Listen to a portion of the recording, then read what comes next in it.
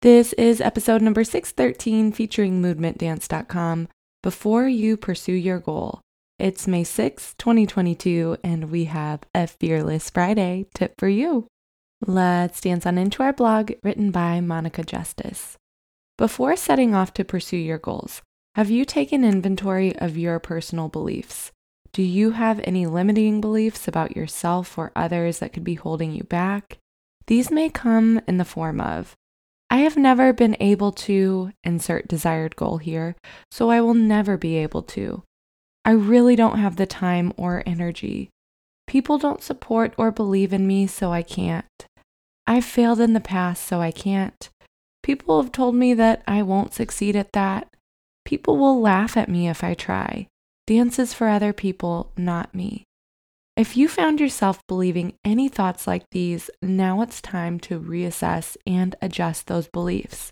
Take charge first by knowing that you are enough and have what it takes from the start. Truly believe that it is possible for you to achieve your goals before beginning the work towards them. Yes, your goals will require you to change some habits, but they will also require you to change these limiting beliefs, particularly when it gets a bit challenging to continue working towards your goals and you feel like giving up. These beliefs may pop up again. So before you head into the wonderful and rewarding journey of self-improvement, identify and cleanse the limiting beliefs and be sure to quiet them if they happen to sneak back in during your journey. Be well, aim high, achieve in 2022. Thanks so much to Monica Justice of movementdance.com for giving us permission to share her short, sweet, and inspiring blog with y'all today.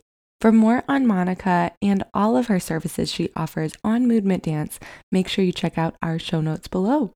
For our Fearless Friday challenge today, I challenge us to take a single sheet of paper, split a line down the middle of it, whether you fold it in half to see the line or draw with a pen or pencil, or maybe gel pen, whatever you use. Shout out to my 90s babies.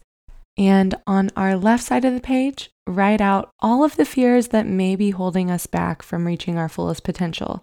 On the right side of the page, to counterbalance that fear that's happening on the left, write one thing that you can do to squash or debunk that fear or why that might not be true, and maybe a self-limiting belief.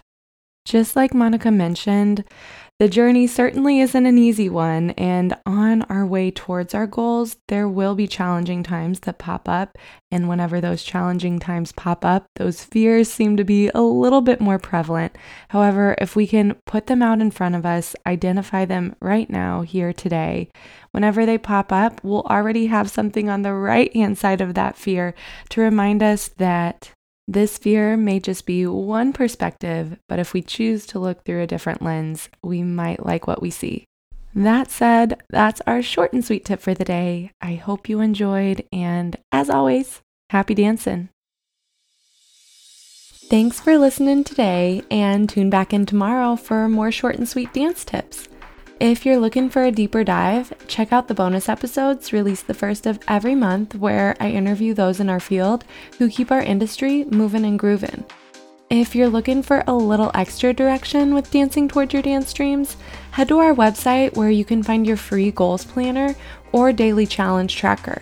If you like or don't like what you're hearing, please dance those fingers across your keyboard and give DTD a rating or review so we know how to best serve you. Until tomorrow, happy dancing.